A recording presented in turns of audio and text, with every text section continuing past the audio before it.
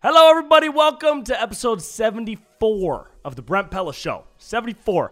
This week's episode is with a very special guest, Ryan Turner. He is a director based out of Los Angeles. He's also an editor and a producer and a writer and everything else that everybody in LA is. But specifically, this dude is a very, very talented director. I know Ryan from UC Santa Barbara. We met in college. We've crossed paths a bunch of times over the past couple of years, but it's actually been a few years since I saw him, so we had a great time catching up on all things LA. It's a very LA conversation. It's also a very creative conversation, so if you guys are in any of the creative fields or you want to dip your toes into anything about filmmaking, production, writing, creativity, anything like that, this is a very cool conversation to listen to. And it starts off with a funny story from me about something that literally happened moments before Ryan came through for the podcast. So we dive into that pretty quick. This episode of the podcast is brought to you by Magnesium Breakthrough from Bioptimizers, my favorite supplement. You've heard me talk about it before. Definitely going to talk about it again because I take it every day. It's made with all 7 types of supplemental magnesium that can help you recover faster and aligns your body with its optimal health, baby. MagnesiumBreakthrough.com/BrentPella for 10% off, and Bioptimizers will send you a free copy of the Biological Optimization Blueprint, a book that's packed with nutritional information and facts based on research and scientific studies to help you live a happier, healthier life, which I want for you and you want for you, because we should all be operating at our highest form so that when the aliens show up, they'll be like, oh, damn, these people are actually pretty chill. Let's stay and party, right? They're pretty healthy. Let's stay and have sex with them. That's what we all want to do with the aliens. All right, I'm getting off track. Guys, this episode of the podcast with Ryan Turner was an absolute blast. And enjoy it. Here it is.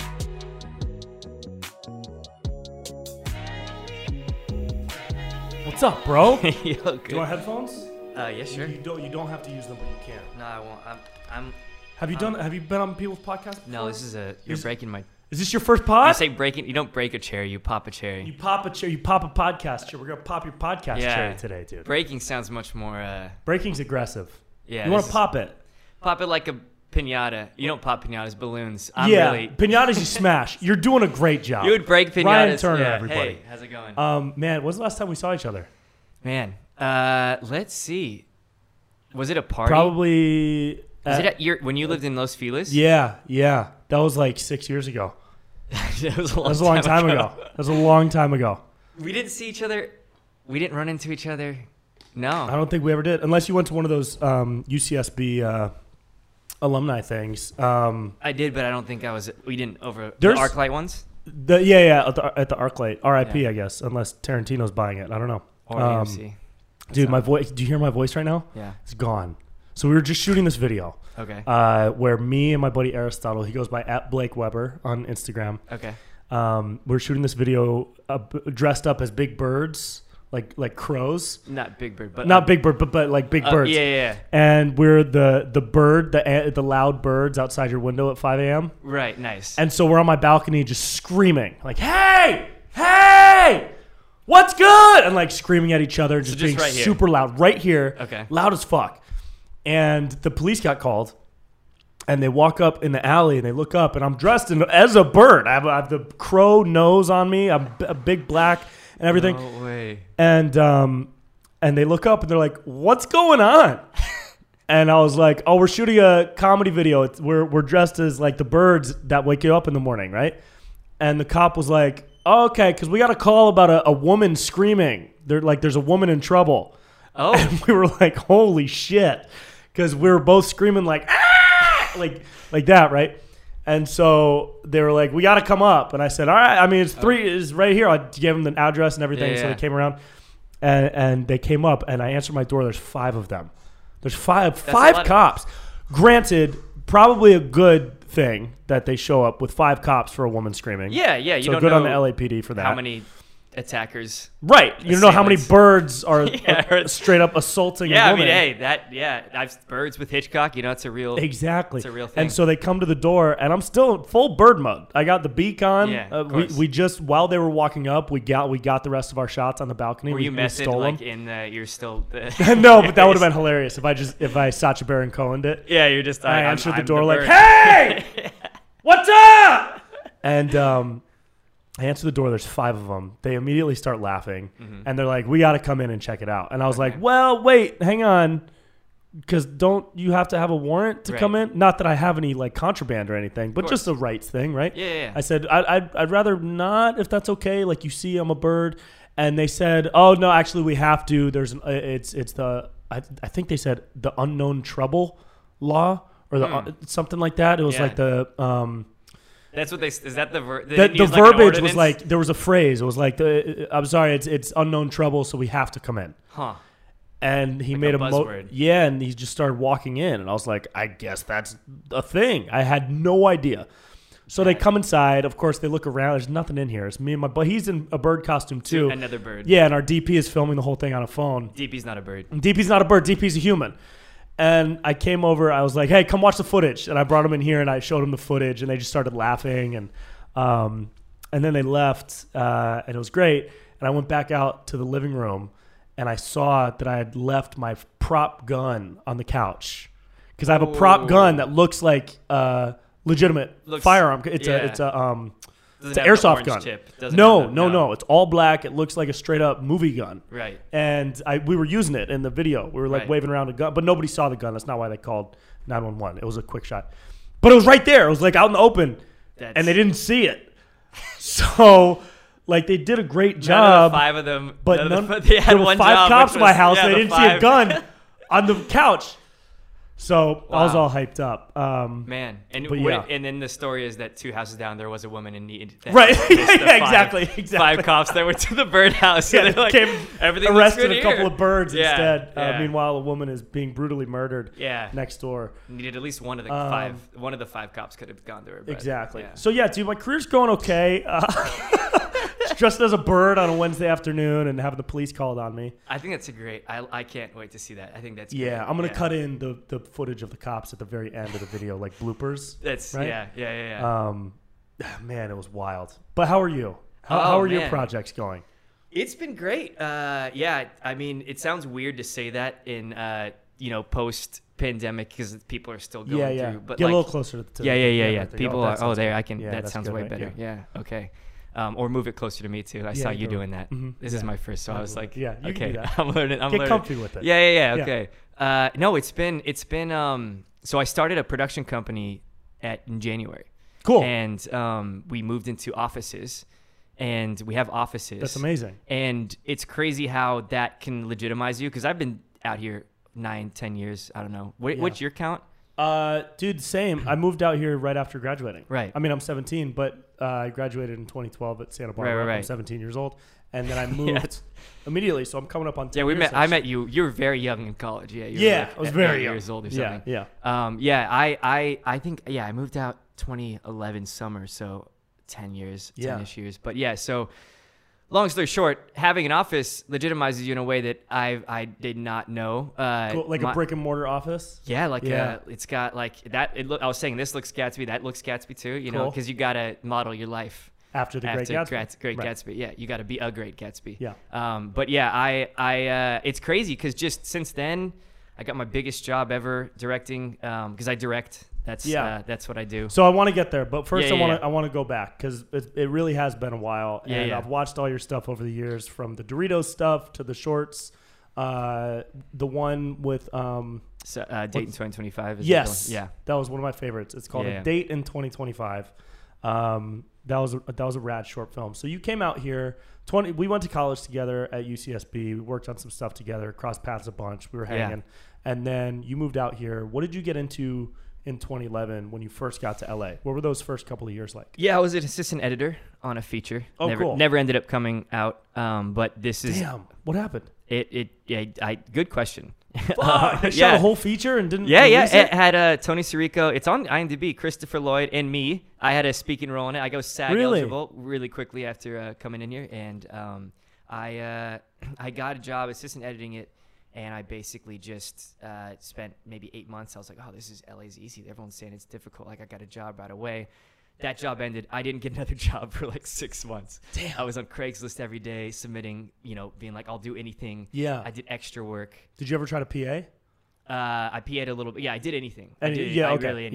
Yeah. Anything. anything. I sucked dick. Yeah, that's yeah. the implied. For no IMDb credit. Yeah. Yeah, for the minimum wage. Yeah, at the running rate. For 200 for 12 for sucking dick, dude. Yeah, inflation's up now because of COVID. Right.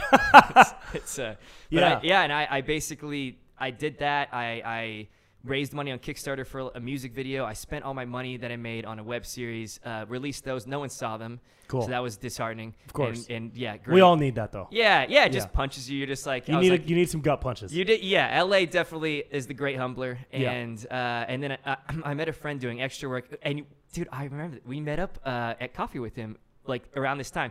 Jesse Pepe. Oh yeah, did of course. I'm Not Gay music video that we made hilarious together. Comedy video. I met up with you because you had done a bunch of music videos. I helped out. I think I AD'd one of yours, Walk of Shame or something. Yep. Went up to Santa Barbara.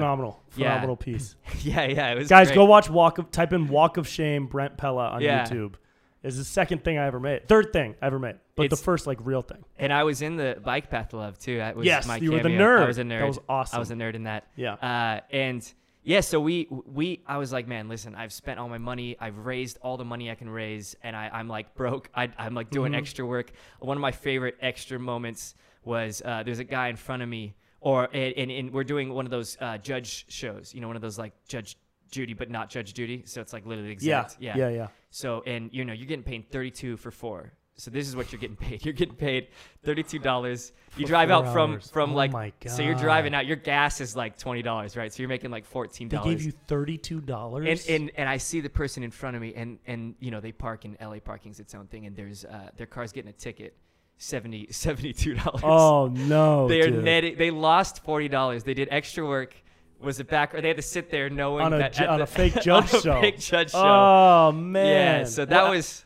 How many years in were you? This was year three, and then I started editing weddings. That was another great period because I had a friend, or all my roommates I was living with, like we literally had college 2.0. We had beds touching. Yeah. And all of my roommates had significant others at this time, and I was editing weddings during my daytime. I was single, and I would just be seeing the happiest couples editing every day, their best life. I'd go home, all the girlfriends are over, and I would just be like, this is a good period of my life. Yeah, it was a good period. But we did that comedy music video, that I'm Not Gay, that ended up getting pretty big. With Jesse, Yeah, with Jesse JP, I'm Not Gay. Yeah. You can look that up on YouTube. Yeah. And we got flown out to different places in the state for him to perform that. Hilarious. It was big. At like gay bars? At gay bars. Yeah, that's funny. And he would always, because the gag is like he's saying he's not gay, but he's really gay. He's closeted, right? But it's a very pro LGBTQ message. Yeah. Yeah. It was so funny. It's like not about him, or not about whether being gay or straight. It's just about this dude that just takes it too far, right? Right. But he would always go on these tours, and I would be his plus one. He'd say I was his manager, and we'd go out and we'd just go to these bars and have these ridiculous nights, and go to like this bar in Detroit that was in the 8 Mile where he's performing, and then everyone would be like, "So, are you actually gay?" And then he would answer in really cryptic ways. He'd be like, "Well, I came with this guy," and he'd point to me, and I'd be like, "What the dude? Come on!" They're like, "Well, he's definitely a bottom." I'm like, "Yeah, this is great. This is great. This is great." So that led to my first commercials. Oh, cool. That guy saw it, really liked my work, was like, "Hey, I got commercials," directed those. Was that Virgin when you were doing the Virgin? Those were before. These were like this. It was called Fitness Buddy. Okay. It was like a fitness app. So at this point, you're kind of, because LA is weird when you first come out here to do anything in entertainment, because you're like a pinball. Oh yeah. You just bounce around a bunch. Like when I was first starting, I had my main thing was at Cheesecake Factory. Right. And then I would bounce from PA gig to like one time I drove an 8-foot mirror in a cargo van to San Francisco, and I had to come back the same night because I didn't want to pay for my hotel. Right. So I drove 6 hours up, 6 hours back, and they clocked me at a 12-hour day. And then I had to wake up at 10 a.m. for like the morning shift at Cheesecake. Yeah. And then from there, it was like, weird improv classes, just bouncing around doing a million things. Yeah. So that's similar for you, but from a directing standpoint, because directing was always the path for you, right? And editing was my breadwinner. Right. Okay. They didn't trust me as the mirror guy. Yeah. I didn't have that opportunity. They shouldn't have trusted me. Dude, I was PAing one time on a gig, and it was in the twilight of my PA career. Yeah. And I lost an envelope with $500 in it. It was petty cash. And I think what happened was I threw it away. with because I had like a bunch of papers and shit in my PAs car. throw a lot of stuff like away. old call sheets and trash Yeah. and just this manila envelope right there that had $500 in it. And I think I just threw it away. Yeah. But, and to their credit, the coordinators were like ridiculously nice about it. Right. And did not harass me or give me a hard time. That's nice. They also didn't hire me again, but it was toward the end of my career. So, yeah. as a PA. Sent you into retirement. Yeah. Yeah. Yeah. I think they probably think that I stole it. I didn't steal the $500. Yeah. Although I should have because of the way they reacted. Wouldn't have been a bad play, it sounds like. It would have been very... It's 3 days worth of work. Yeah. You know? Yeah, a couple parking tickets. Yeah. It is crazy that I really early on realized I did not want to be on set working on other people's sets, and this is definitely an ego thing. But there was one shoot in particular, and it was called Novelas Atrás, and I get my horrible Spanish accent. But that being said, the guy that made this didn't speak any Spanish. If you wondered why he named it Novelas Atrás, you would not be able to know why. Yeah. And it's one of those movies, and he made it to get the girl. You know that he made it to basically get this girl that he was attracted to. Oh, so I'm helping him shoot this. I feel like I'm part of this weird. You're just a pawn in I'm this weird scheme. Yeah. I was DITing, and DITing, like for those that don't know, it's like you go in a room and you just dumping cards and doing stuff. Like that's what Organizing I was doing. Footage and all exactly. That. I just, man, I was watching these shoots and I was getting depressed. I was I can't. There was some really bad shoots that I was helping out with, and I was like, you know what, editing, I don't have to deal with this. I can do it on my own time. I got my own setup, and so that was my breadwinner. And the weddings went into corporate videos, and then I was directing and so the next big landmark milestone in my career was the Doritos, like you mentioned. Yeah. So I did one of those Doritos Super Bowl. Got to the finals. Yeah, so Doritos, they don't do this anymore, but they did a competition, right? For Super Bowl. People could submit originally made Doritos commercials. Yeah. And the top 3 would air? Well, it depends on the years. It was like the top 1 would air, the favorite one would win, and then my year they aired 2. Cool. Mine was not one of the ones that were aired, but I was in the finalists. But you were like the third. Right? Yeah, like yeah. The next one up. They never whatever. Released the numbers. I felt like okay. Desmond. So you vote every day, right? And so yeah. I was treating it as if you win $1 million. Yeah. You win $1 million, you air in the Super Bowl. So I was like, okay, well, if my month is paid $1 million, how hard would I work? I'd be like, that's very hard. Right. So I would go to Apple stores. And I would go to the devices, and I'm probably gonna get in trouble. No I way. can't get in trouble. No. Yeah, I would go to different devices, and I would vote on the devices. Each one's way. a different IP address. And I would go to another Apple store, and I would vote. I would vote every day. my God. I felt like Desmond in Lost. You type in a number in every single. I was I don't even know. They don't ever release the vote count. They don't release the vote count. So you don't. I would like to think I was third. That's what I tell myself. But yeah, we didn't air. I was at the Super Bowl, and so they fly you out. Cool. You spend like a week with all the other finalists, and they wine and dine you. They take you we were going to go hot air ballooning. You do all these crazy things, and you get all the Super Bowl events. You meet football players. It's like they really make you, they really give you a good time. And then you're in the stadium, and anytime they don't tell you when it's going to air. So anytime the game ends, your commercial could possibly air, and you could win $1 million. Oh my so God. Anytime the game stops, you're just kind of like, and they didn't tell you. And the you're whole in the time? stadium. You're not watching it on TV, so you're just waiting for something. You're waiting for some text. Like a you're text or something? Yeah, anytime you get a text, your heart stops. You're like, did it? and then the woman next to me started screaming. She's the wife of the guy that won, Scott. For the first one, he won the $1 million, and he had a great commercial middle seat, and he ended up winning. But the silver lining, like you talked, the Virgin America commercial. The day before the Super Bowl, I get a call, and it was like a very Hollywood moment. And I'm in the hotel room. We're getting ready. It's the night before, and I get this call, and it's a guy that works for Virgin America, and he says, "Hey, I saw your commercial.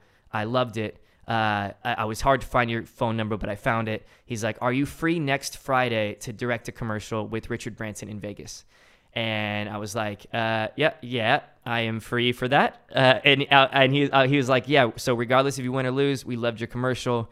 We want you to come out." Amazing. And so, lost, but they sent an email right after we lost, and they're like, "Hey, we still think you should have won, but we're still moving ahead on this commercial." So we're flying back to LA from Arizona. It was in Phoenix. So we're flying back to LA, me and my partner who made it with me, Travis. Travis Brown, and he basically we're pitching these ideas. They give us like a brief, so we come up with these ideas. We land, we pitch the ideas, and then 3 days later, flying out to Vegas. And to shoot with Richard Branson. Directing Richard Branson. Did not like being directed by me. Oh, really? I think I was like 22 or 20. He just wanted to go to space. Yeah, that's what his mind, even back then. Even back then, he's like, well, who the fuck is this kid? I want to be in space right now. Yeah. Why am I not on an asteroid? It's actually, I was like, can you say the script? We hear about your space, Mr. Branson. There's a script here. All Richard Branson wants is to be in space. And I found this out, that he basically only, like, as soon as he lands, because he has his island's Sure. for Necker Island, and he lands in the U.S., and I guess the IRS starts the clock when he lands. So, like, his island is where he gets away from paying taxes from any country. And if he stays in the U.S., so this guy, and he's on the island all the time. All the time. And when he comes to the U.S., they just pile on all the events, right? So I was just one of it. I had like him for 30 minutes, right? For me, it was like the biggest thing in my life. Right. He's like giving a 6-hour speech afterwards. He's like, "Who's this kid?" Right. He thought he was just gonna be sitting and talking head. I'm like, "Let's make a commercial. Like, let's get funny things going on. And so he does not. He's just like already on the next thing. He's like, "What do I need to say?" Yeah. And as I'm talking, he's just going like, "Yeah." Like, so if you're trying to like if you hypothetically try to direct me right now, I'd be him. Hey, so we're gonna get the camera coming this way. I want you to look straight ahead, and then when he gives you this beat, you want to look to your left. Oh my god! What a nightmare, dude! And I was like, and so I guess that's just how you talk when you have billions of dollars. Yeah, he's just like this. Just say one sentence. I don't need your life story. Just right. You know, he's worth a lot more money than significantly more money than I'm worth. Yeah. Just objectively, you don't know me. I'm definitely worth less than Richard Branson. And I do I go, Sir Richard? So yeah. Oh right, he's a knight. And he didn't do anything that I said, and so I'm like, oh, that was great, because he couldn't hear me because he just said yeah. So I'm like, yeah, but can you? My god! All right, great take. Can you hit the mark and just say the lines? I was more efficient when I said it next time because I knew I definitely. I gotta say it in once. Yeah. I got like 3 words for this guy. It's like right. Walk, mark, move head left, line. Right. Say line. Walk, mark, line. Yeah. And there's great dailies too, where you could see like it ends with, so the premise is like there's a guy that orders a lobster orders a salad. Richard Branson walks up, orders a lobster. They're both the same price. Mm-hmm. So the idea being Virgin America, you can price match with any airline. So why would you take the salad when you can get the lobster? Right, that's like the commercial sure. idea. Yeah. So basically at the very end, he's popping champagne, and the guy that had to get the salad is like eating a salad while he's popping champagne in the back. Sure. So that was like his favorite part of, he was having a lot of fun because we surrounded him with girls and it was a great time. Sure. And he's laughing, smiling, and you don't even hear my voice, but when I walk up, because he's just laughing and smiling, he just looks up like this. Like, it's just his whole demeanor just goes, just super like listening to me again. He's like, right. What is this kid? This right. kid, just tell me what you need. Right. I need to get out of here, and I'm with girls. Like, what is your problem? I've flown in here from my island, like, and I guess he'd like hurt. His shoulder was hurting from kite surfing or something. Of course it was. It was hurting from kite surfing, and his ankle was busted and from his space program, climbing up a boulder horizontal with his new moon boots. Yeah. Breaking He's gravity. A space knight. He is. Richard Branson's a space knight. You can't direct a space knight. No, who was I? Yeah. Who was I to even think I could? So were you in college? You wrote a lot. Did you write the stuff that you directed? This is an interesting thing. I've learned I had to write. That was like a big LA punching me in the face over and over again. I liked directing stuff that other people wrote. Oh, interesting. Partly because I edit. So for me, it's like if I'm writing, directing, editing, I am so in it. And as I'm sure you know with comedy, like you get so subjective in it. You're like, this was funny at one point. I don't know if it's like I don't know what's funny anymore. Yeah. I don't know what funny is, but I just gonna take that Northern Star of that first time I heard that and just keep trying to make that. Totally. And with editing, it's like you can make or break stuff in the edit. And so, I for me, it was like I liked having that other set of eyes that was in there from the beginning. So Dayton 2025, the short film, which was like really like the next milestone, I would say. But that one was written by Matthew Hart, who's a good friend of mine, and we worked together on that. But I always liked that collaborative process. And because I edited mainly out of necessity, because like then I could put more of the money on screen. Yeah.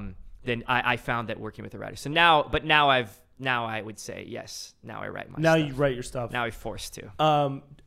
Was your trajectory always ideally into features, and is it still? Yeah. Because commercials to me are awesome. I want to make commercials because every commercial to me is a comedy sketch. Yes, it's just exactly. a sketch. Yeah. It's the same beats. It's the same pacing. You know what I Yeah. mean? You write it the same way.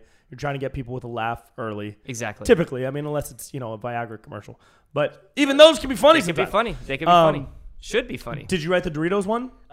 Travis wrote it. Okay, cool. Travis Brown, my friend, who's now slaying it at Disney. He's doing great stuff. That's dope. So ideally, if and when you move into the feature world, do you see yourself directing other people's scripts and choosing projects based on what you like, or do you have concepts that you want to flesh out and write yourself? Both. Okay. So that's it, and that's why it's a really exciting time right now because so I got my biggest job ever in January. It was for this biotech company called Zymergen, and I think that just happened where everyone's back was against the wall, and because there's that paradox where it's like, how do you get those big budget projects when you're talented enough to do them, but no one's giving you that opportunity to do them? How do you get the opportunity if you haven't done them in the past? Because they're like, just show us what you've done. Right. So it was just kind of this perfect lineup. My business partner, who I started the production company with, Zubin, he put me up for it. Like, he was like, this is the guy. I'm telling you, this is the guy. So he told the production company, called the production company, convinced them. Then I called the agency, have to talk to them. Then I called the client, have to talk to them. And it was just like, it was the week of the biggest calls of my life. Eventually, like, all right, this guy might be able to do it, right? Yeah. Let's give him a shot. So and then I just went all in on it, and it's a corporate video. It's out. Their company Zymergen.com. You can see them. But that led me. When we got money from that, we were like, okay, so we pay people out, but production companies in the industry, they take a percentage of certain fees just to kind of take a fee to keep the lights on, like to pay the office, which we have an office now. So for us, it's like, we're going to put that money back into stuff. I said, ended up getting hired a couple more times with the client. It was a really good month. And I said, let's take that money and let's get a writer working on a script for me. Awesome. So we basically were like, let's pull the trigger. So that the second draft of that will be done next week. At the same time, Jesse, who I mentioned earlier, he's my writing partner. Oh, great. Two of us are working on our own project. And so it's kind of like whatever happens, whatever is going first is going to happen. See, it's funny that it doesn't matter where you are. If you're in entertainment in LA, you're always bouncing around. Yeah. Always. Yeah. There's that you're a pinball at the beginning, and you're a broke pinball. And then you get diamond. less broke. Yeah. Or you just get broken so many times that you're like, I can't get broken anymore. The coal starts turning into diamond. Yeah. But it's funny how you're always going to be bouncing around. Like, I'm bouncing between a million things right now too. Dude, yeah, I've been a big fan of your stuff since the beginning, obviously, since we worked together. But it's been really, really cool. Some of my favorite things are like just seeing, it was a couple years ago that I was like, oh man, people are sharing your stuff that don't even know that I know you. Like, that's what's really cool. That's my awesome. My favorite thing to see. And just from your stand-up, your animation or your stand-up from the Spirit Airlines, like that going absolutely viral. Yeah. That killing it. People sharing that around that I was like, oh, this is so great to see. And I remember you even did, this is how small LA is. Cause like I remember my roommate at the time did a song with you, that Valentine's Day song with the giant cookie, Daniel Eldridge. That was that So Alone? Yes. Yeah. When I was out in the desert. And again, not connected through me by any means, but just like he was like, funny. Oh, I'm working with this guy, and I was like, no way. Yeah, and dude. that's like my favorite thing in the world. Yeah, is one, cool. seeing friends doing really well, which congratulations on all the success you've been doing. But like two, just like that small industry, people overlapping. Yeah. And like I was just like, I love this guy. Like, but it's fun to root for people that you really like. Yeah. Because a lot of people will get ahead in probably any industry, but especially this one, with like bad intentions, kind of. Like, they'll get ahead out of spite or stepping on people. They'll step on people, they'll undercut people, they'll play people and manipulate. But when people actually get ahead with talent and hard work, it's like amazing, dude. It fires me up more than anything else. It's really beautiful to see, I think. Like, it's fun. And then it's just like, well, that was always an inevitability, right? You think that in your head. You're like, that's an inevitability because that person was talented and it was just a matter of time. Yeah. But it doesn't feel like that. It does not feel like that when you're in the trenches. It does not. Everyone else tells you like, oh, you're doing. The trenches are muddy. Like when I first met with this first DP that shot like the I'm Not Gay stuff, and he's like talent never goes unnoticed in the city, and I was like, oh, that's a great thing, and I think that's true, but it doesn't go unnoticed over like a long expanse of time. Yeah. Like you have to be tapping on people's shoulders constantly. Right. You know, you have to just be like, I exist. Hey, do you remember that I exist?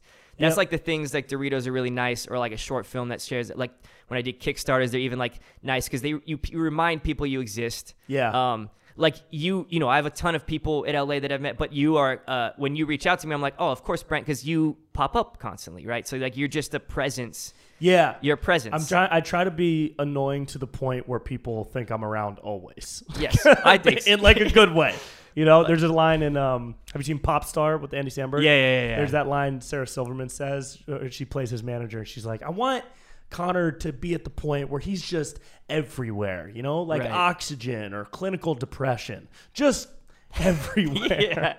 Like the birds. I'm trying to be that. Like the birds. Yeah, like just the birds. just Dude, I can't wait for this one to come out. I can't wait for God. this. It's fun to do stuff like that. You know, my heart really lies in big production value type stuff. Yeah. That I can stylize and make look legitimate. Totally. But quick hit stuff like this that I can shoot in an hour or less on a, you know, a handheld DSLR, that's so just fun. That stuff is fun. And it also hits more than some of the highly produced comedy stuff. You are always trying to recreate that on big, like that's having, you know, done everything from like just me and a camera to like big crews. Yeah. I have like a really exciting commercial coming out, comedy commercial for a casino in Phoenix happening soon. And that's in like all I'm going to try and do in that is to replicate exactly what you're talking about, because you have all these people standing around. You know, you have a massive crew, you have all these lights and everything, and it takes forever to do anything because every new shot, you know, you want to make it pretty, so it's going to take the finesse, even moving from like the camera here to here. Yeah. It's like a 30 minutes to an hour. Yep.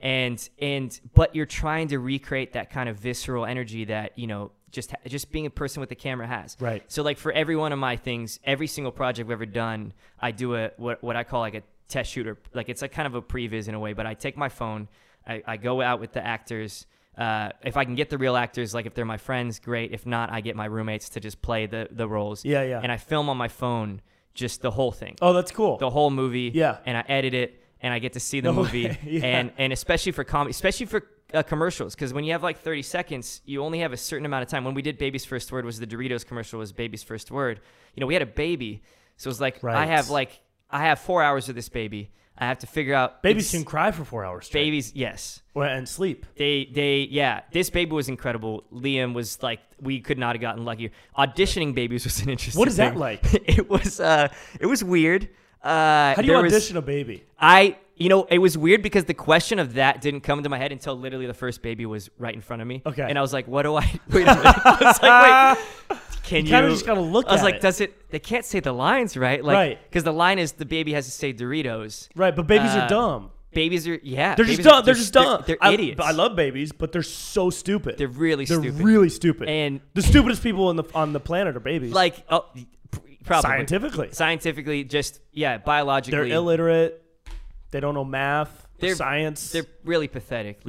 Pathetically unintelligent. Yeah. And I get this baby in front of me, and the stories of this audition were hilarious because, like, there's the mom. One of them is like the mom with the baby in her arm, right? Yeah. And the baby's sleeping because babies sleep a lot. Yeah. And this is also like educational. And she, I guess the baby she was coming up from Long Beach. You know, that's what you hear of these auditions is like the life story of these people. Yeah. And to be fair, nothing against, it's a terrible, auditioning is awful. It's the worst. I have full empathy for these people. Yeah. At the same time, I'm seeing 100 people. Yep. So she's coming in, she's like with the baby, and she's like, you know, and she's like nudging him. She's like, he's usually awake, and he's my God. And I'm like, I was like, please stop, like trying to wake your baby. Like, baby, come back. Like, I don't need you to wake your baby. Like, your baby looks peaceful. I don't need that. Don't wake up. Like, I can't cast him, obviously. Right. But I also don't want you to. And she's like, he's really like and I was like, thank you so much for your time. Another baby came in without the parent, and it was just like this, like, barely walking, just waddling. Yeah, just waddling in. What? And then the parents closed the door. And the baby just looks terrified. It just waddled in without the parents. Without the and then the parents closed the door. Pushed, like nudged it in because that's like. Oh my God, dude! And then the baby just like looks at us, and I look at the baby, And I'm like, hi. And then the baby just like, is like, because the door in the audition rooms, they're like, look to cover it so that they're like blue. So there's no handles, like visible handles. So this baby just is like, now I'm in a room where there's no exit. There's these strange men staring at me with a camera. And it just started crying. Oh my God. And I was like, I don't know. Bring them, bring the parents. I was like, bring the parents. And then it was crazy, and we're like, I was like trying to get these babies to say like, can you say Doritos? None of them could because like it's a complicated word. It is a complicated word. And then the baby that got it, Liam, and this is how like the baby just strutted in, came in super, biggest smile on his face, comes in, he sits there and he just goes, hi. Oh my God. God. We're like, hi. And he's like, okay. And then he goes, Ritos. And I just go, I'm like, That's it. Yeah. Was he the only one that could say part of the word at least? Yeah. He was. How old was he at the time? He was, gosh, I'm so bad at baby ages. I think at least like 3 or 4. Okay, 3 or 4. 3 or 4. So playing like 2. Toddler age. Playing 3 or 4 to play 2. To play 2. Yeah. So it was. Oh man.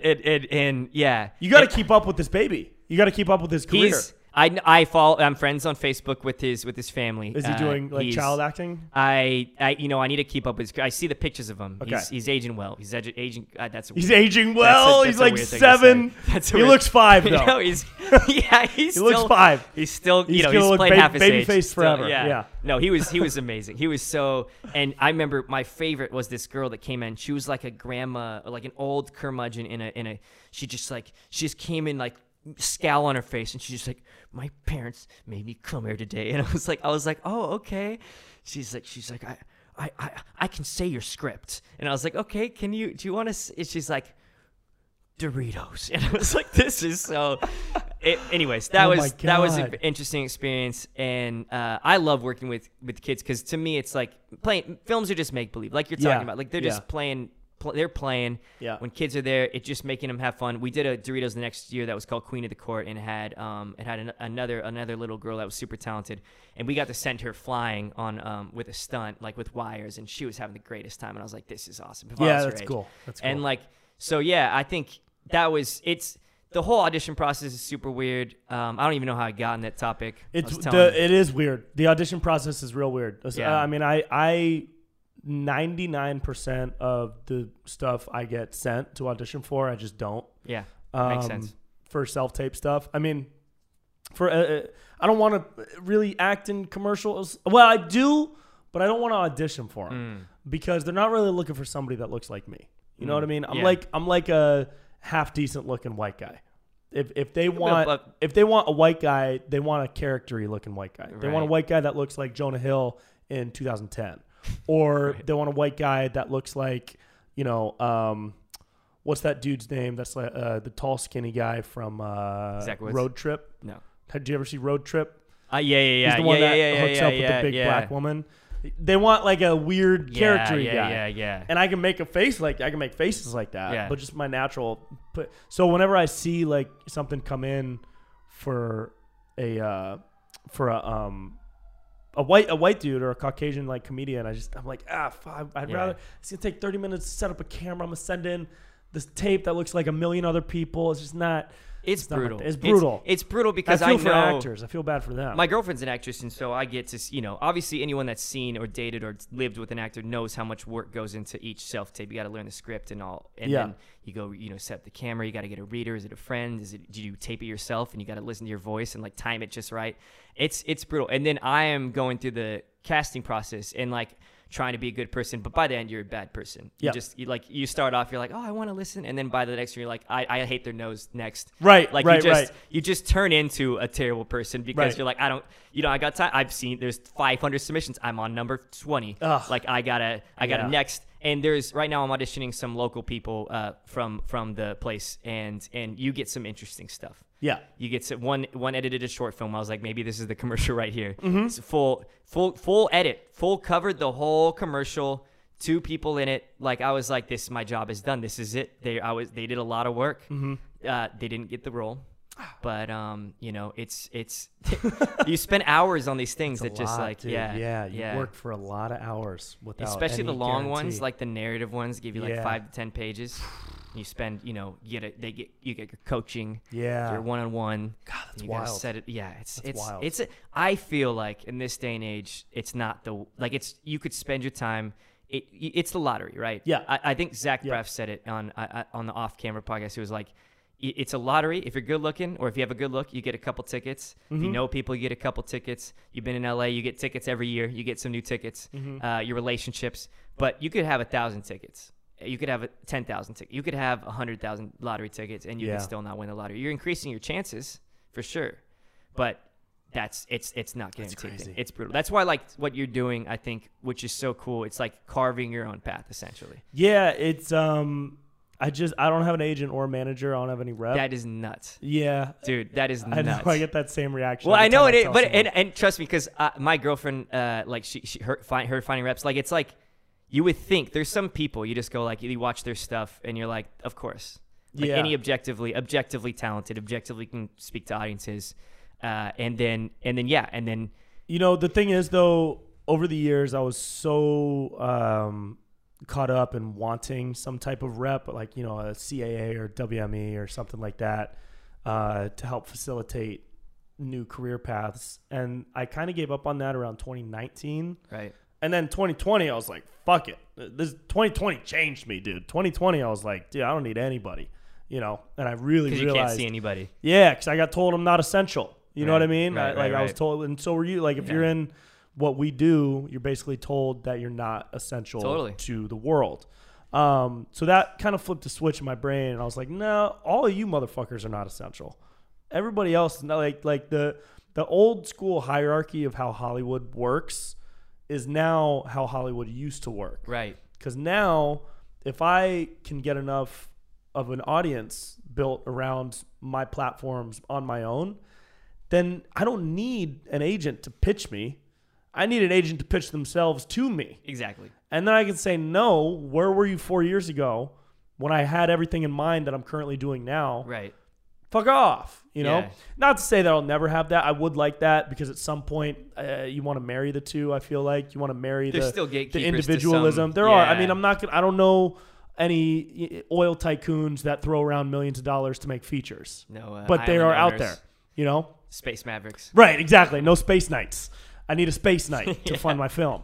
But like my buddy Stevie Emerson is crowdfunding $100,000 to make his first feature. Yeah, which is awesome. Yeah, and then he's connected to a couple of people like, and I think he's friends with Mark Cuban now because he did a couple of Shark Tank parodies. He's friends with the Jordan Belfort from the Wolf of Wall Street guy. Also, did a couple parodies of him. Those guys love him. So like he's naturally creating these awesome relationships with people that could potentially be working with him down the road. And I see that, and I see other people doing that too. Like I have other friends in comedy or in music too that are just so solo and independent, putting out their own music, releasing independently, and making 10x what somebody at Capitol Records would make. Yeah. And I see that, and I'm like, well, what? That's it. That's the new way. That's it. If I can put out like all the videos I put out, I feel like those are a mixtape. I'm just putting out mixtape after mixtape.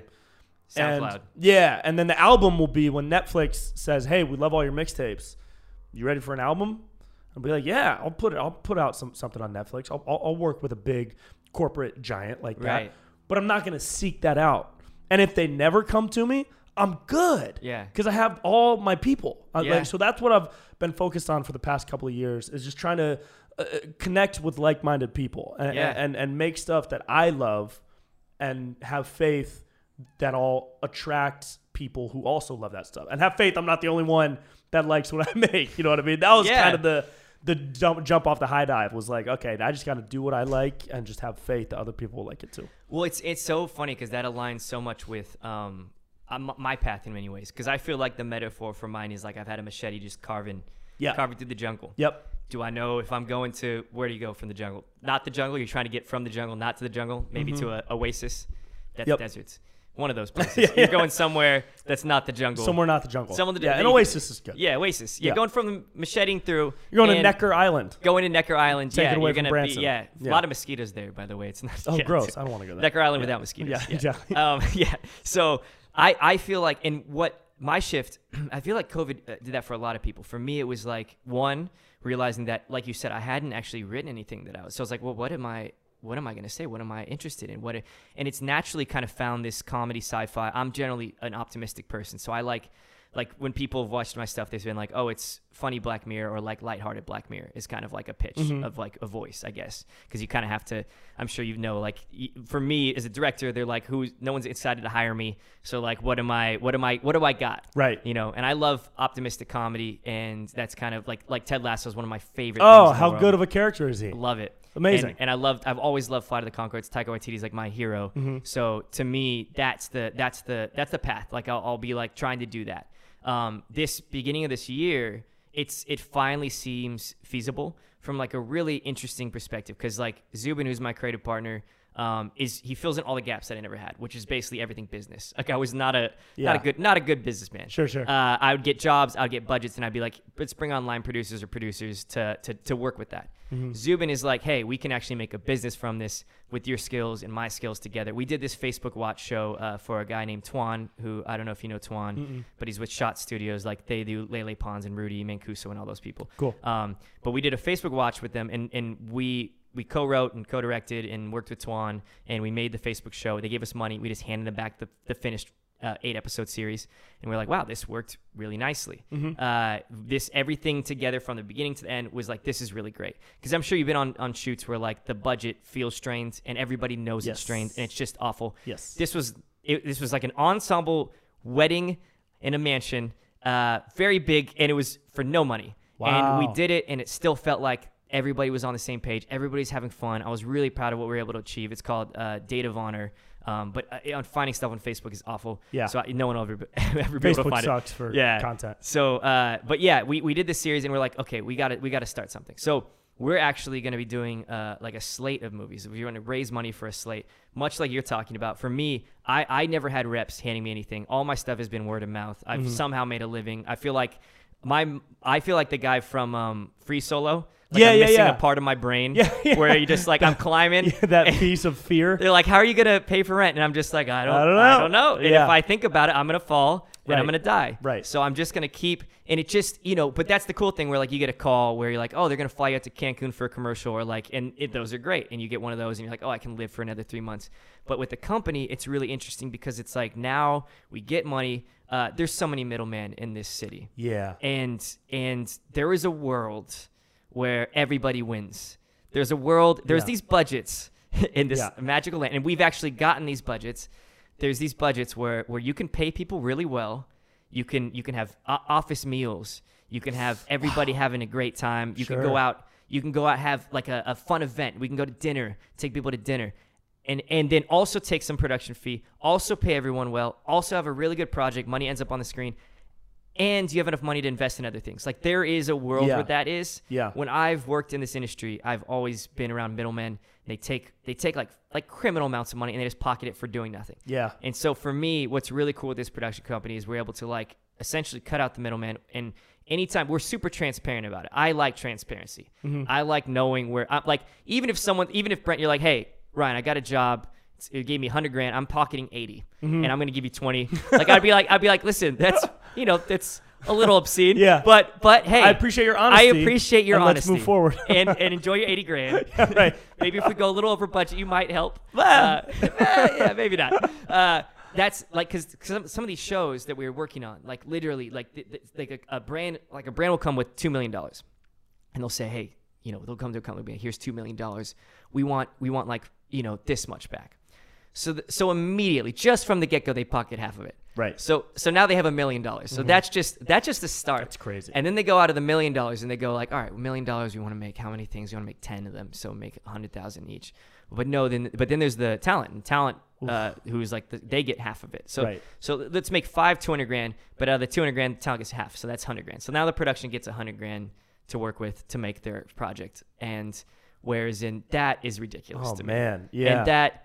I've kind of seen the veil. I'm probably going to get in trouble. Like people are going to be like, dude, don't veil, say these things. Hollywood's done, dude. Like there's these numbers that we're trying to remake Hollywood. And to me, I'm like, there is a world where, like for example, block shooting features, like the idea of renting crew for 4 months, you shoot 3 features back to back to back. Yeah. You can make that happen. You can employ people for it, and you can pay them good rates, and you can get that done for a very low amount of money. Because obviously the goal when you're making your first movie is to make it for as little amount of money and make people as much money back. Yes. Right. And I found there's like so many dark little Hollywood secrets that people do. And like, you know, most people approach movies and they go like, oh, we're going to make a slate of six movies. And they know they're not going to make all six. They over budget it and pocket like 2 movies worth of money. So they'll make their slate. They'll get their slate of like 6 movies, and they'll be like, oh yeah, you know, and the money's going to fund the first 3, and then they go, okay, then the first 3 get, and then the profits are going to fund the last 3. But you and I know about the profits. Yeah, profits are like the 20th most grossing movie I think of any movie, like successful indie movie. 20th highest grossing was like not more than $1 million. Wow. That's the reality of budgets. Wild. So like that's like number 20. If you're 20th highest grossing indie film, I feel like that's a pretty good out of the thousands of movies made. You would assume. And that's how much money you're making. $1 million. And obviously with streamers and everything's kind of changed. There's no one talks about numbers, no one talks about like how much people are making, but ultimately make it for as little amount as possible.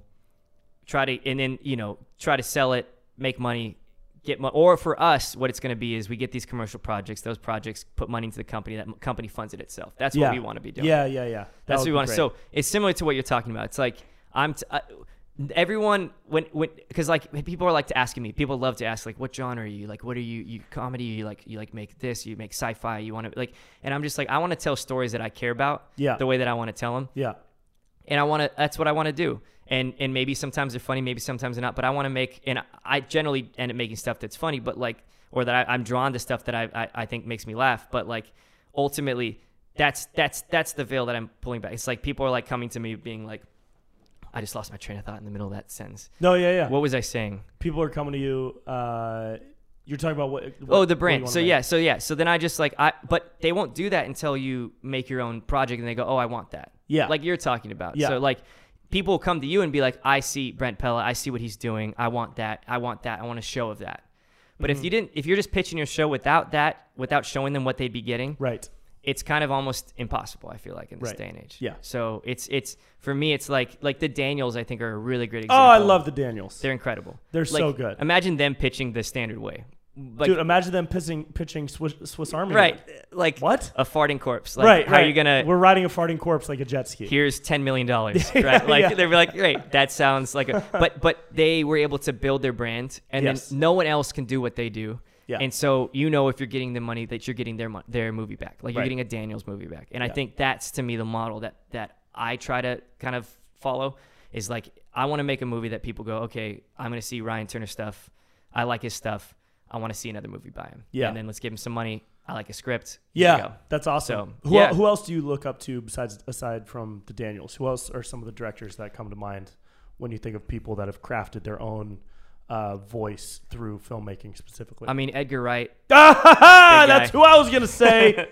I love favorite director of all time. He's so talented. He's my favorite director of all time. Have you seen the trailer? You don't need to have seen these, but I've done a couple of sketches that are very heavily inspired by the stylistically. Yeah, one was when he takes role play too seriously. No, I need to see that. I shot with this girl, Madison Morgan. She's she's an OnlyFans model, and she's a porn star. She goes by that. She's okay with that. Love you, Madison. And she came out. She was in LA, and we shot this sketch where she's trying to hook up with me, but I'm like taking the role play way too seriously, and I stylized it as close to Baby Driver as I could. Oh, dude! And I mean, it's a sketch with zero budget, but still, but you could tell when you watch it. And so I also kind of adopted his what would you call that? Like a smash zoom. That smash zoom. His transitions, montage style with the. Ping, all that stuff. So I've adopted that and tried to make it my own in a way. I love that. And constantly moving camera is something I love. So I don't like probably 1 out of every 15 sketches that come to me give me the ability to do something stylistically like that. Right. The rest of them are like, they're internet sketches. Yeah. You know what I mean? It's handheld, it's zoomy, but there's a couple that I could show and say like, hey, I know what I'm doing here. Right. You know what I mean? Because I direct all my own stuff too, and I'm trying to learn the language of the director more as far as lenses and f-stops and all that stuff. That comes with that comes with time. You know what I mean? Who else? Bong Joon-ho, which is cool that he's still popular now, like with Parasite. With Parasite, yeah. Because Mother is one of my favorite movies. It's I haven't seen Mother yet. It's so good. Yeah. It's so good. I mean, and I saw The Host. Actually, my first. Oh, I saw The Host. The first Bong Joon-ho thing I saw was in actually Tokyo. There's 3 shorts. And Bong Joon-ho made one of the shorts. It was about a agoraphobic guy. And stylistically, he does so many interesting things. Mm-hmm. He's always trying. His blend of genre. Korean cinema is my favorite cinema in general. Oh, cool. Really? Because I love that it blends genres. Like like in a Bong Joon-ho movie, you could be laughing one moment and then crying literally the next moment. Yeah. And it hits a punch. Like it really packs a punch. And I like his Korean films better than his English films, although I think his English films have some great stuff in them too. Mm-hmm.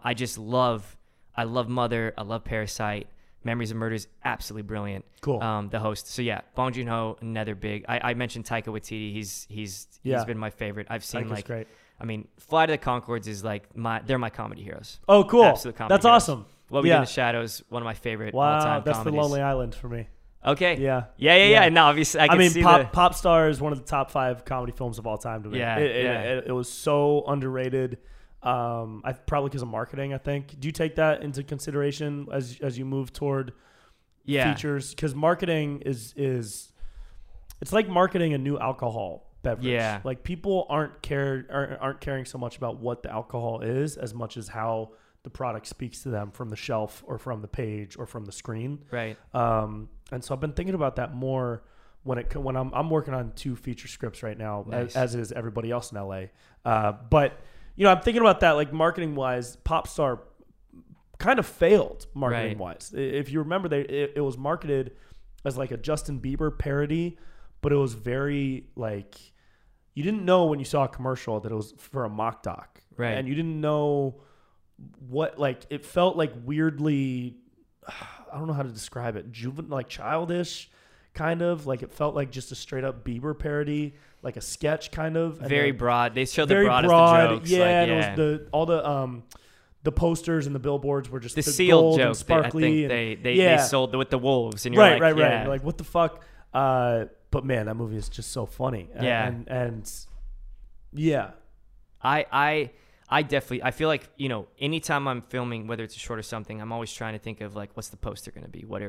What's the people's leg in? And I mean, I never know anymore. Like at the same time as I was doing the I'm Not Gay music video, which I had no idea would be big, I was doing this series for this company, Fishbowl Worldwide, which did America's Funniest Home Videos. I pitched them, and it was the biggest thing because they gave me money to make something. And I was like, I spend money to make stuff. I can actually get money to make something. Right. And so we did this show. It was a man on the street called The Nikolai Show. And I loved, another guy I love is Sacha Baron Cohen. That's my favorite dude of all time. Yeah, exactly. Yeah. So I loved Man on the Street stuff, and so we did a bunch of these. It was the Nikolai Show. They were like, "Oh, we're gonna get this to HBO once you make it."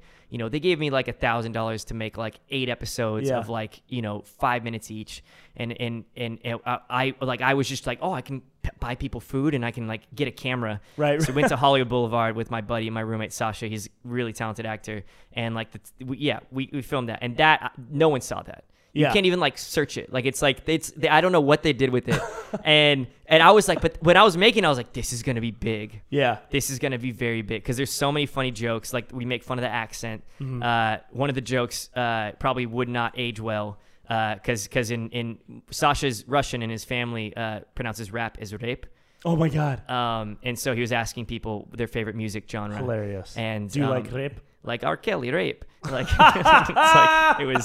it was very I don't know how that would play today, but I think it's very funny still. But so there was a lot of that kind of stuff, and that didn't go anywhere. And then I'm Not Gay, which was put up like on 2 a.m. on a Tuesday, got on the front page of Reddit the next day and like blew up. And it's like who knows what gets bigger when all you can control is the quality of what you do. Yeah. And I think, within you want to get a good distribution. You don't want to get it tabled. You don't want to get just put on some table like somewhere. Like a friend of mine who had a New York Times bestseller told me like he was with one of the biggest publishers and they promised him the world. They're like, oh yeah, you got signed by us. We're going to put it in all the Barnes and Nobles, whatever not front page, bookshelf or whatever. Front bookshelf. Yeah. Top bookshelf. Top bookshelf, baby. Top shelf. I love it. Yeah. It's eye level. And he told me, he was like, he ended up making a viral campaign himself. And he was like, and then it became New York Times bestseller. And he was like, and then they came back to him. They're like, see? Yeah. And he's like, dude, you guys didn't do anything. You didn't do anything. And it's crazy because it's like that, you know, the Duplass, like you've seen that speech, the Cavalry's Never Coming, like it's the Duplass brothers. Yeah, they gave a really great speech in like Sundance or Slam Dance, one of them, and it was basically like about the Cavalry's Never Coming, and that to me is what it's about with like when you make something. Yeah. And so yeah, I mean, we're actually making a feature this November. We're shooting one with our company. Cool. We're very excited about it. It's a very limited in scope, could be made for very little money, and it's really original, really cool. And then and this is like the shift in me, because I think earlier on I would have been like, I want to make I'm in my company, my feature first, like me first, please. So you're not directing this one? No, I'm not. Oh wow. We're just doing it through the company, and you producing? We're producing, creatively overseeing, like we're running it through our company. It's going to be, you know, we're going to give it everything we have. Awesome. And we're talking with locations now. Like the script is really incredible, like objectively very, very good. What's the genre? It's hard to define. It's kind of like a mystery buddy Beast comedy. Of the Southern Wild. Beast of Southern Wild. Meets with Wedding a Russian Crashers. guy that says Rick. yeah.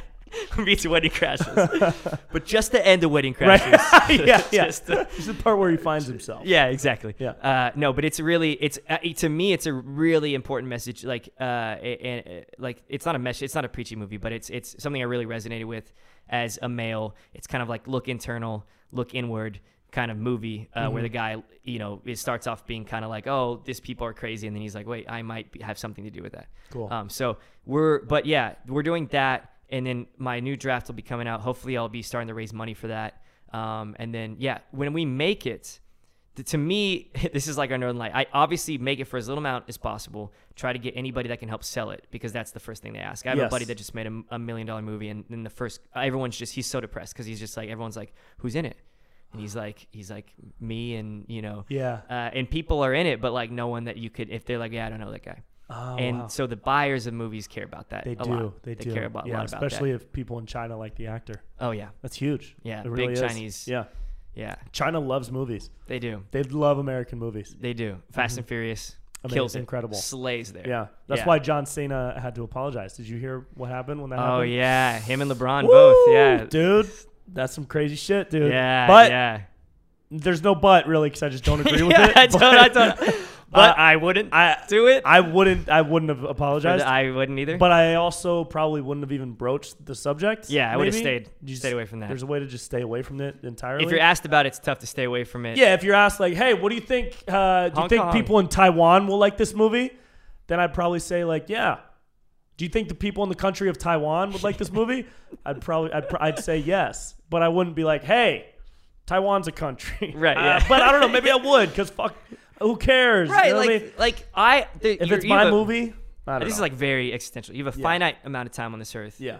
Money is obviously a factor, but like it's not the factor for me. Like money, I would not be in film if I cared about money. Like if I would be an accountant. God. I would be doing numbers somewhere. Yeah.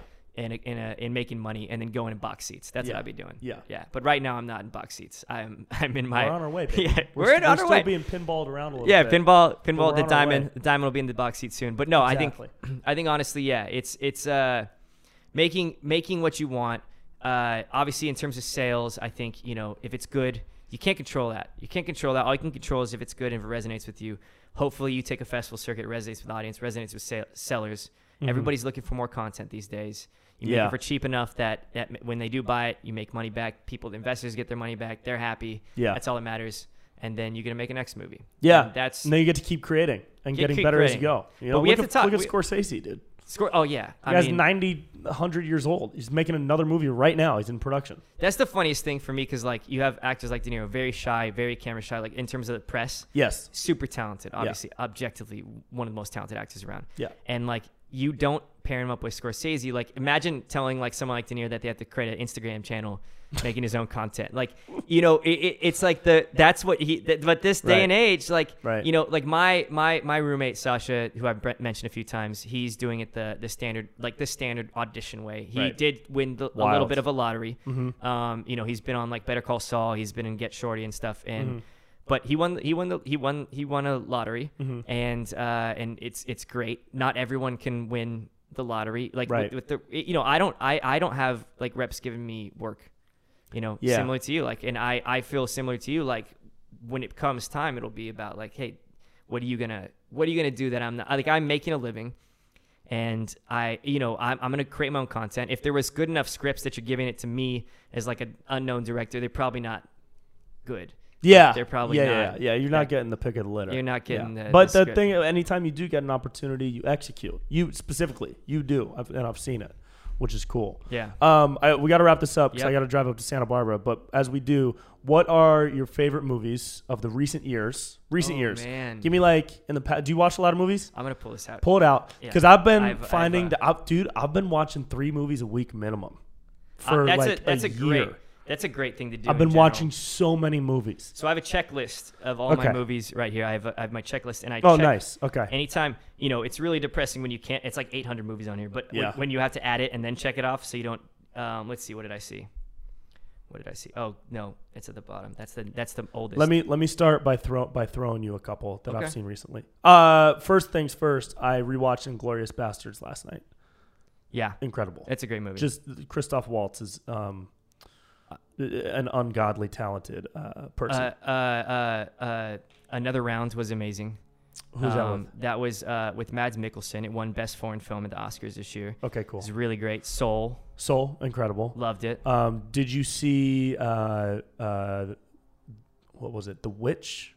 I know it. Are you into horror at all? I know. Yeah, or like Eggers, A24 style yeah. horror? Yeah. Yeah. I actually really liked Green Knight. Saw that like 2 nights ago. Green Knight. what? Green Knight. Green The Green Knight? Knight just came out. Green Knight? The Green Knight. Palm Springs, I really love. Loved Palm Springs. That's the style of movie I actually want to make. I could see like that. a sci-fi comedy. It was more fantasy maybe than sci-fi. Yeah. But I want to I have a concept for a feature that's like a. You gotta send me that. Yeah, I'll You gotta send it to send you. me We'll that. talk. What was the other one? You know what a movie I'm gonna see that I know I'm gonna love, and this is weird to say, Yeah. but I think I'm gonna really love Pig. Have you heard about Pig? I haven't. So Nicolas Cage, new movie. Oh, coming I out. saw the trailer Truffle on Pig. YouTube. the Haven't other seen day. anything. Yeah, he's the former chef. Yeah. Yeah, we got to see that. Haven't seen- Got to yeah, see that. yeah. That's actually going to be really I good. think I'm gonna I think really it's like gonna that. be I think really I'm good. really gonna like that. Did you see Hereditary? I have not seen Dude, Hereditary. that was this motherfucker. Did you see? I saw Midsommar. Midsommar is the second movie by this guy. Yeah, His yeah, first yeah. movie is Hereditary. The dude is nuts. Yeah. What's his name? Do you know off the top of your head? I'll look it up. right Ari Aster. now. Yes, Ari Aster, I believe. Ari Aster. He directed Hereditary. Was his first ever movie. Midsommar was his second movie. Yeah. Fucking unreal. Yeah. What a back-to-back showing Okay. as a director. And these two I'm really excited about because Please. these two movies are Paddington 1 and 2 are joys. Are just absolute Really? joys. I will die on the hill. Oh my Paddington God. 1 and 2. I haven't seen them. You'll have like if Just you so haven't much seen fun? them, I'm just so excited for the incredible just hug of a movie this Sure, is. sure. It is especially Paddington 2. Paddington 1 great. Yeah. Paddington 2 incredible. Okay. Objectively incredible. Okay. I think, and then we're going back, Parasite, incredible yeah. movie. Yeah. I already know I'm going to love the new Pirate show. That I loved Dark, the TV show. I love Didn't that see on that. Netflix. Didn't see Really that, good yeah. time travel German show. Okay. Yeah. Did I you watch just Handmaid's vomited. Tale? I have not. We keep. I see. Gotta you watch Handmaid's Tale. I have a. I'm getting your sense. I'm getting Yeah, your taste. Midsommar. Yeah, I yeah. watched. It kind of ruined my day. Yeah. It was pretty. I watched brutal. it high. Yeah. Oh, that's. I was gone. Yeah. Gone. Yeah. Yeah. Watching humans. Get murdered like that. Oh man, let me give you two that are low budget indies flicks Okay. that I thought were really good. One was, I'll give you three. One Okay, was we're gonna Another have it. Earth. Another Earth. Did you see that? It's did from not. the group of friends and filmmakers. They've made a couple movies together. I think I've heard of it. Yeah. Another Earth. Oh man, what are these? I think they have a name for their group, or maybe they don't. But the lead actress is in a bunch of stuff, and her name is Britt Marling. Okay. Yeah, so Britt Marling, she's been in a bunch of things made by the same group of friends. Watch Another Earth. Okay. Another Earth. I Origins, that's actually a bigger budget thing. She's in that one too. Also don't know. All right, Another Earth. Have you seen The Endless? No. Write down The Endless. The Endless. Yeah. And Okay. Coherence. Okay. Those are 3 movies I'm gonna watch. Yes. That'll be amazing. This week's done. Yes, dude. I think Coherence and The Endless were both made for $100K or less. That's nuts. And Another Earth probably could have been as well. I think Another Earth was a couple $100,000. But those first 2, Coherence and The Endless, Coherence is fucking insane. Okay. It's crazy. And not in like a big budget Michael Bay type way, but in a intellectual, like thought-provoking type way. Like what's that one? The Primer. Yes, exactly. Also made like for Primer. a low budget. Mm-hmm. Yeah. And The Endless is just cool because it's cool to see what they can do for no money. Yeah. But I'm excited to see what you can do for money from now on. Yeah. We got some exciting stuff brewing. Where can people find you? So RyanTurnerProductions.com is my website. That's the only place that all my random stuff is all coordinated. Mm-hmm. Echo Bend Pictures is my production company. And we're revamping our website now. Like we got money. I never had money to revamp website. Now you got website money. We got website money. You got website money, dude. It feels good. It's expensive. It doesn't feel good to spend that money, but right. It feels good to have the money to spend. Money to spend. Yeah. Yeah. So that's Echo Bend Pictures and Ryan Turner Productions, director.RyanTurner on Instagram. Cool. And and we need it outside of this too for sure. Yeah, we'll grab coffee. We'll do an LA thing. It won't take. We did the thing to do this podcast, the classic LA thing where we just bounce dates back and forth for like 3 weeks. It was good. But now that it happened, we're on a roll now. This is now. I feel it. Yeah, I feel the roll. Now we'll only have one reschedule. Momentum next is time. there. Yeah, the momentum is there. And have a great trip to Santa Barbara. Thanks, dude. I miss. Yeah, we UC Santa Barbara is how we know each other. So that's how. Yeah. Dude, love you. Good to see you. Love you too, brother. Bye, everybody. See ya. That's it. Thank you guys so much for checking out the show and hanging and vibing and chilling. Shout out to Bioptimizers. Get 10% off at magnesiumbreakthrough.com/Brent Pella for my favorite supplement that I take every day. And follow Ryan. Keep up with Ryan Turner, director.RyanTurner on Instagram, and keep up with all of this stuff. I got a bunch of shows coming up that I should have plugged at the beginning because now it's the end of the episode and people have already turned it off by now. I'm at San Francisco Cobb's this weekend, Cobb's Comedy Club in San Francisco, opening for JP Sears. And I'm going to Tacoma, headlining Thursday, August 26th at the Tacoma Comedy Club up in Washington. All other dates at brentpella.com/shows. And I love you guys so much. Hey, have a great week. See ya.